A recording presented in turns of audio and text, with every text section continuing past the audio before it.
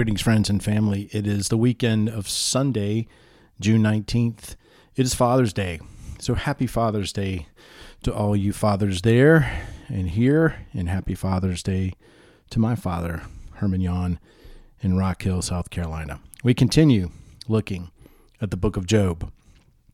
One of the great benefits of the book of Job to us is not only the discussion of its central theme, but also the various glimpses that we get in these three friends, these three acquaintances of Job, who of various types of what we would call Phariseeism. We know that the Pharisaical party did not surface until many centuries after Job was written, but in the New Testament, the Pharisees were one of the enemies, right, of Jesus. And Phariseeism is always orthodoxy without true godliness. It is an appearance of being orthodox, in other words, correct in theology and even righteous in outward behavior, but actually it represents a distortion, if you will, of the truth that is in Christ. And here we have three Pharisees who are assaulting Job. They represent to us three styles of Phariseeism. And as we read them, we can see often that they represent what our attitudes have been. And this is one of the reasons why this book was written, to show us how wrong these friends were. At the end of the book, God plainly says that these men did not treat Job in the right way, that they are wrong. This is a revelation to us that Phariseeism is one of the most deadly enemies of the truth in Christ today. In many ways, the church is in danger of falling into Phariseeism, a kind of outward rightness with an inward wrongness. So as we look at these men, we can perhaps recognize some features about ourselves and some things that I need to correct, or I need correction on. Zophar is the one that we call Zophar the Zealous. He tends to be hot-headed and impassioned in his addresses. He represents the type of Phariseeism that comes on heavy with really strong words and strong outbursts of feeling. He tries to carry the argument by the force of its eloquence and delivery and its appearance. And especially in this, his last appearance in the book in chapter 20, where he says, "Therefore my thoughts answer me, because of my haste within me. I hear censure which insults me, and out of my understanding a spirit answers me."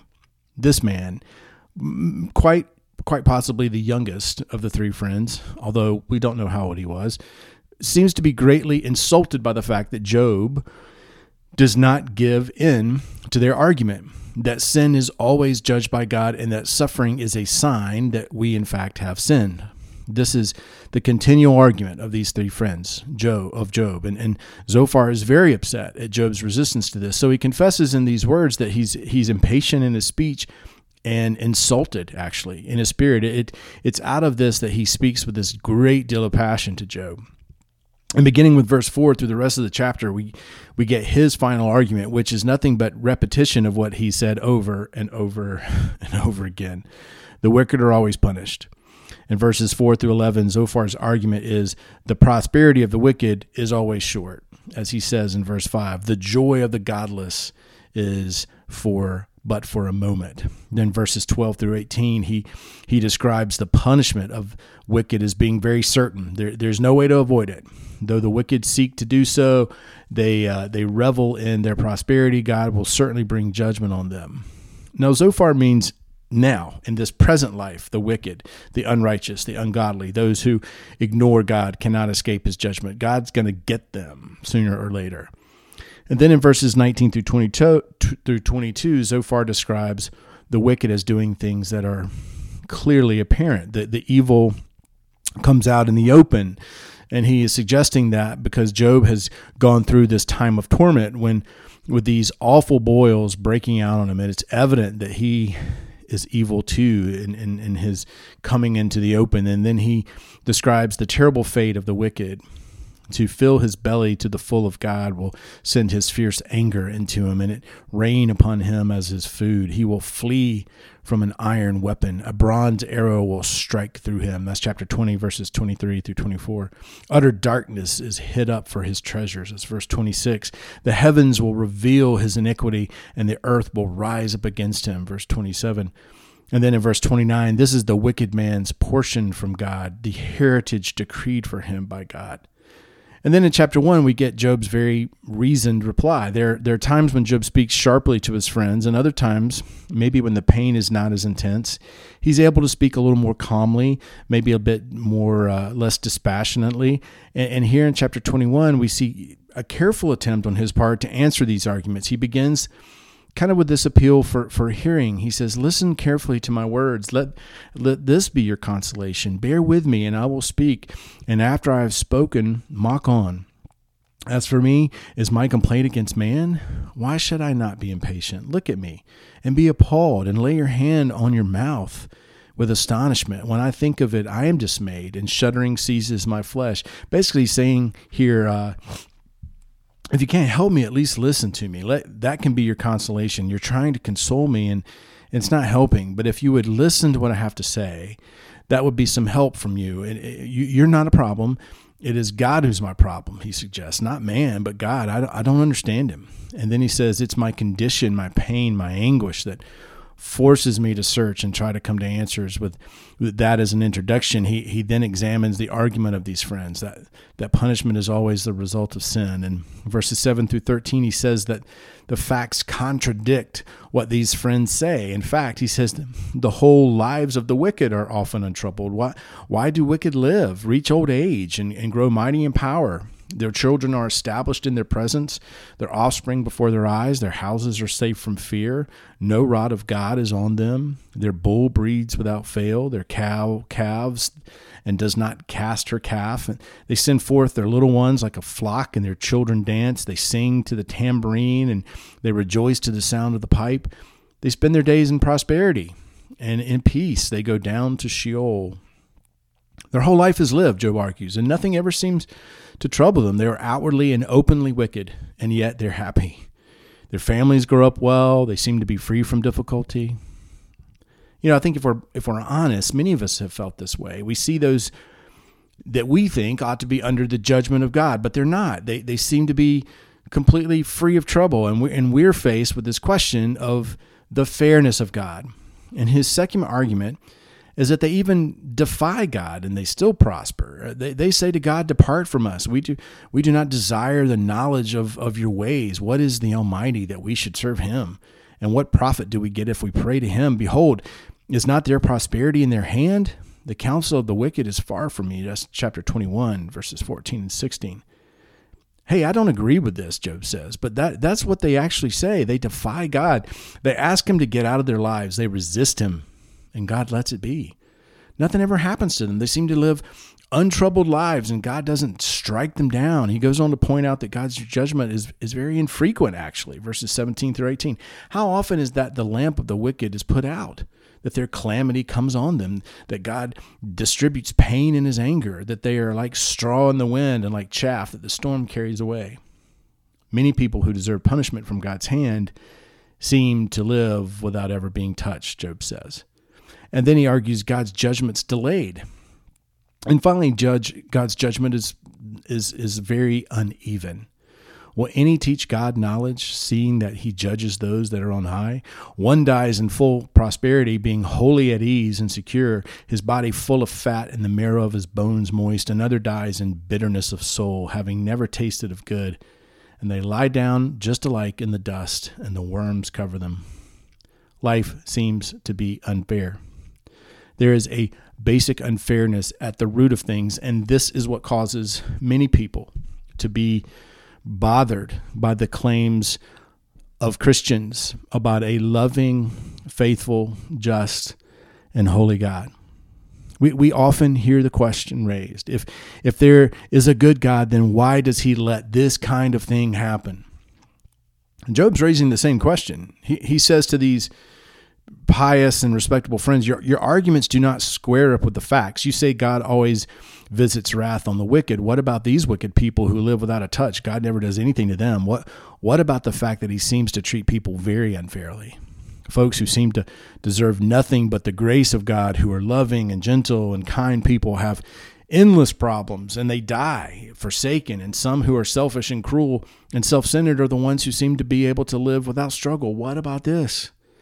And then he turns to examine his friends themselves, and he points out the falseness of their friendship. In verse 27, behold, I know your thoughts and your schemes to wrong me. For you say, where is the house of the prince? Where is the tent in which the wicked dwelt? They were referring, of course, to Job. He says, I know you're thinking that I'm a good example of the truth of your argument because God has taken away my wealth, my family, my possessions. And you're saying to yourself, aha, where is all the wealth of this man? Here's the proof right here that what we say is true. And though they were not saying it quite as boldly, Job says, I know that what you are thinking, your hidden surmisings, I also know your unsupported convictions here. Have you not asked those who travel the roads, and do you not accept their testimony that the wicked man is spared in the day of calamity, and that he is rescued in the day of wrath?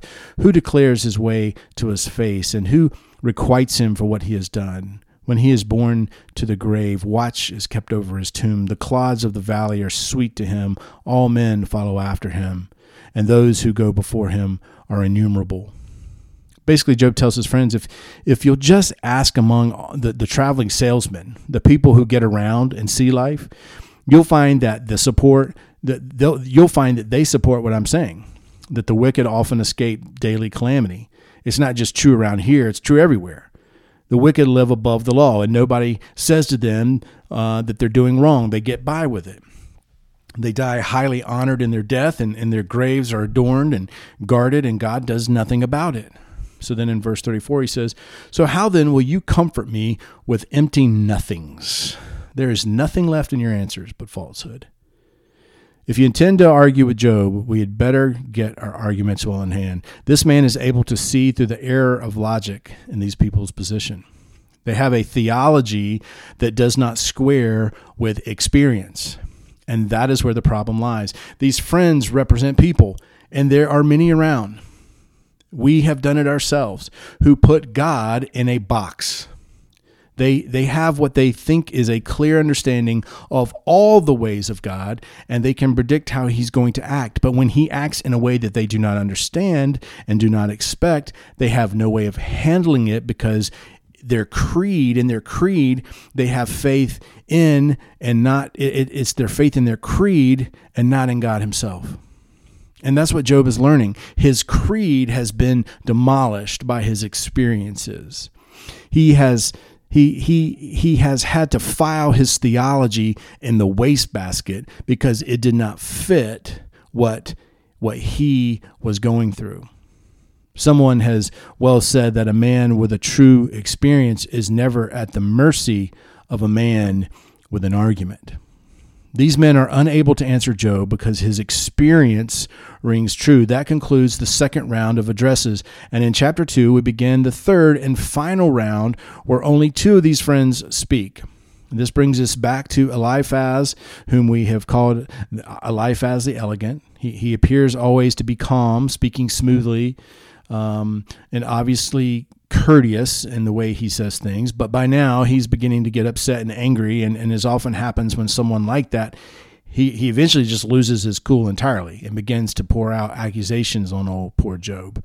Though through this chapter we'll see that he accuses Job of imaginary motives. He invents false charges against him. He assumes rather than insulting concepts that Job holds, and he ends with some very inappropriate sort of exhortations. So first of all, the imagined motives in chapter 2. Can a man be profitable to God? Surely he who is wise is profitable to himself. It is any pleasure, literally profit, to the Almighty if you're righteous. Or is it gain to him if you make your ways blameless? He's inferring that Job thinks he's defending himself to the glory and honor of God, that God's integrity is at stake. And if Job confesses anything wrong, God will falter and fail.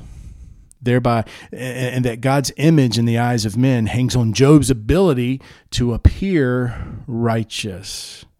Now, Job never thought that.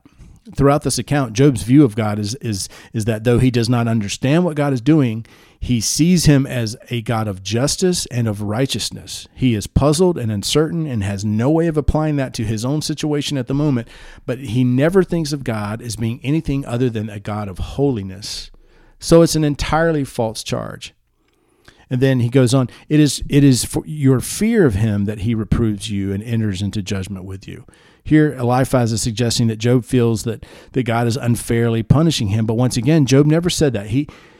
If he did, he would be doing what Satan wanted him to do. He would be accusing and blaspheming God. It is true that Job asked God questions about his motives, but never once does he say, you're at fault, and charge God with unrighteousness, as Eliphaz suggests. I think this is one of the most helpful things that we can learn from the book of Job, because in our testing, in our pressures, in our times of torment, Satan is trying to get us to do the very thing he tried to get Job to do. He is trying to get us to blame and accuse God, accuse him of being an unfair and unjust God. If that is where he brings us to, then we fall, and we have gone over the brink and become guilty of an accusation against the God of righteousness. Job does not do that. He comes close, but he refuses to do that. And so, upset and angry at Job's resistance against these charges, Eliphaz goes on to invent, out of the blue, sort of unsupported charges against him. Is not your wickedness great? There's no end to your iniquities. For you have exacted pledges of your brothers for nothing. You have stripped the naked of their clothing. You've given no water to the weary to drink, and you have withheld bread from the hungry. The man with power possessed the land, and the favored man dwelt in it. You have sent widows away empty, and the arms of the fatherless were crushed. Therefore, snares are round about you, and sudden terror overwhelms you. Your light is darkened so that you cannot see. None of these things were true. He simply begins to invent things. And today there's a kind of Phariseeism, if you will, that seeks to get us to agree with its limited theology. And if we refuse to do so, we begin to have charges poured out against us. There's nothing worse than this kind of unfounded, murderous, slanderous attack that Job has to face here from his so-called friend. Eliphaz goes on to assume rather insulting concepts that he thinks Job held. Is not God high in the heavens? See the highest stars, how lofty they are. Therefore you say, what does God know? Can he judge throughout the deep darkness that clouds enwrap him so that he does not see? This is a childish charge against Job. The trouble with you, Job, is that you think God is such a limited being that he can't even see what you're doing. He's up high in the heaven, and the clouds come between you, and they shut you off, and you think you're getting by with hiding your sin because God can't see through the clouds. It's ridiculous. Job has already demonstrated that he has the consciousness of the mighty and of the mightiness, the greatness, the majesty, and the mystery of God far beyond what these friends hold, but they can't live with that. They cannot accept it, so they charge him with these concepts, these childish concepts. He goes on to charge him with the only pretending to hate iniquity. In other words, you only pretend to hate things that are bad. And then Eliphaz suggests that Job is saying that he rejects the wicked in their way of life when actually he holds to it. He's an imposter. Verse 17, he mimics Job when he says, they said to God, depart from us, and what can the Almighty do to us? Yet he filled their houses with good things, but the counsel of the wicked is far from me. We notice that Job said those very things back in the last chapter in verse 16. Eliphaz is mocking him. That is what you say. The counsel of the wicked is far from me, but you don't mean it. You're just as wicked as the rest of them. So with this mockery and scorn, he tries to break through Job's argument. And then he ends with this phrased language, this beautiful language. This man, he has a great command of language, but he ends with a very inappropriate exhortation to Job to confess his sin and return to God, and God will pour out blessing on him, all of which certainly is true. But if Job could find the sin that they claim he is guilty of, but as he examines his life, he knows that there's nothing he's not dealt with. And though he He does not claim sinlessness. He does say that he cannot find what the trouble is. And that brings us then to chapters 23 and 24, where we have Job's expression of this, his deepest problem. And at this point, he does not even attempt to answer the arguments anymore. He simply cries out of this troubled heart in the presence of these friends, expressing halfway to God and halfway to them how he feels. And he asks two questions, one in chapter 23 and one in chapter 24. And these are the great unanswered questions that we continually ask today that lie at the root of a lot of doubt and much unwillingness to accept the presence of God. And in chapter 23, Job is asking, why is God so seemingly absent from human affairs? He begins with his own longing for God. Today also my complaint is bitter. His hand is heavy in spite of my groaning. He's having a bad day here. And he cries out, oh, that I knew where I might find him, that I might come even to his seat. I would lay my case before him and fill my mouth with arguments. I would learn what he would answer me and understand what he would say to me. Though his pain increases, his frustration grows because he can't find any way to get into contact and argue the point with God and get some answers to his problem. And yet in the midst of the darkness, there's this unshaken confidence in God. And in verse 6, he says, would he contend with me in the greatness of his power? No, he would give heed to me. There an upright man could reason with him, and I should be acquitted, forever be my judge.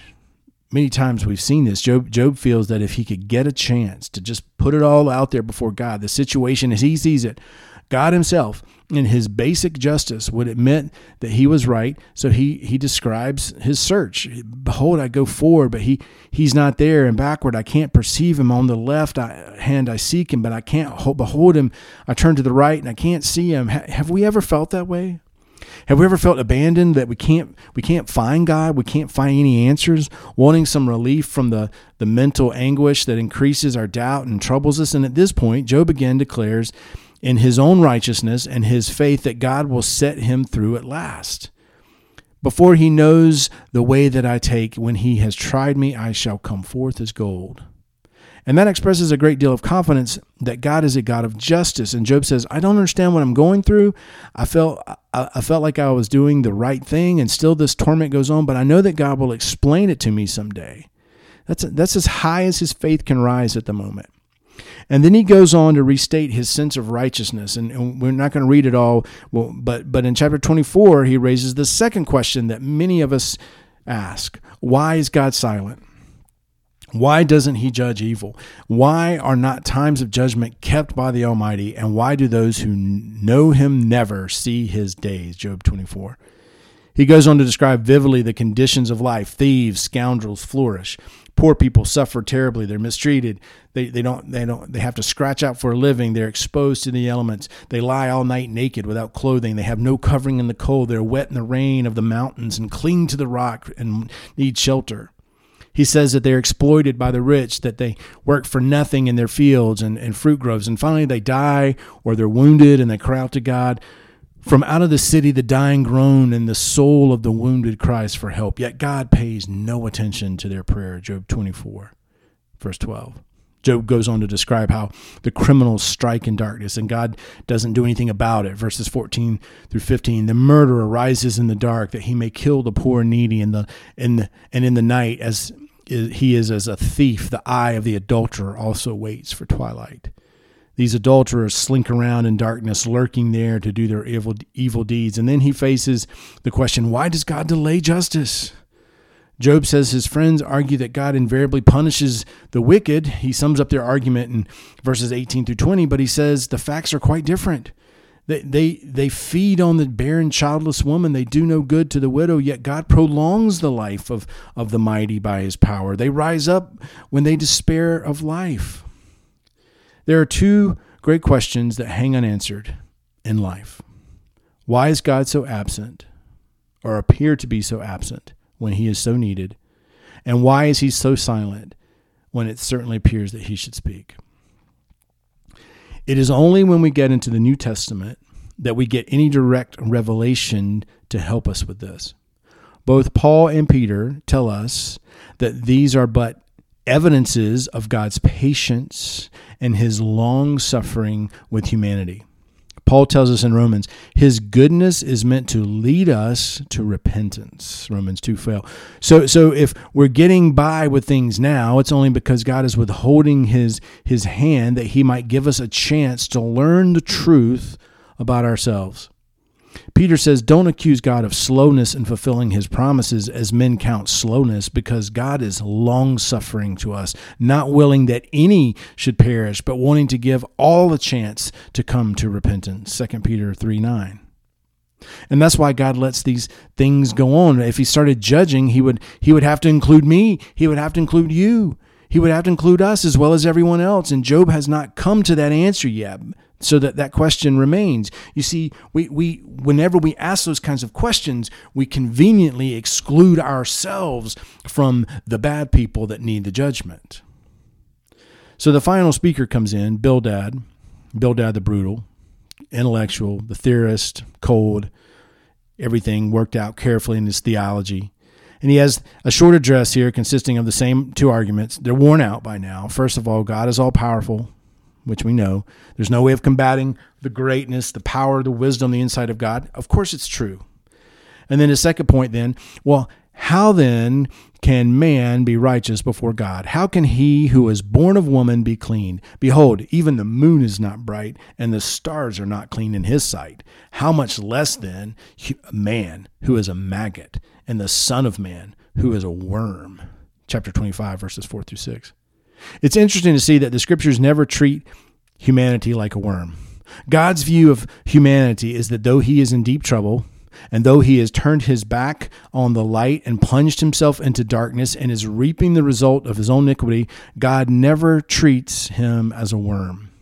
He treats him as a very deeply loved individual and a very valuable commodity whom he is ready to give tremendous commitment to in order that he might redeem him. It is true that only when humanity admits that he cannot help himself, that he is indeed a wretched person, that he can be helped. But God never sees us as a worm. And Bildad reflects this very narrow theology that does not fit the facts. And then in chapter 26, Job hangs up the phone in a sense. He says, there's no use talking to them anymore. And his answer to Bildad is one of the rather deep and rich irony. Oh, how you have helped him who has no power. How you have saved the arm that has no strength. How you have counseled him who has no wisdom and plentifully declared sound knowledge. With those help you have uttered words, and those spirit have come forth from you. Sarcastic praise in which he's suggesting that they have been no help to him at all. However, Job needs to learn something from all this, and we'll see then in the next chapters that he does. Oswald Chambers reminds us that God can never make us into wine if we object to the fingers that he uses to crush us with. Or if we do, it will be a great pain to ourselves.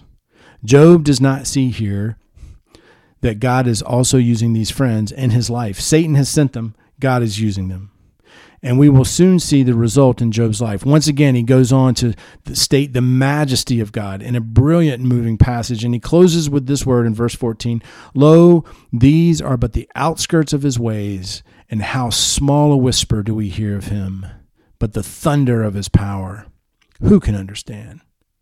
What he says is simply that there is a majesty in God that no man can understand. Even when we have understood something of the greatness of his wisdom and majesty in nature, when we have learned of his omnipresence, his omnipotence, and his omniscience, and when we know that as part of our theology, it still does not explain all of his ways.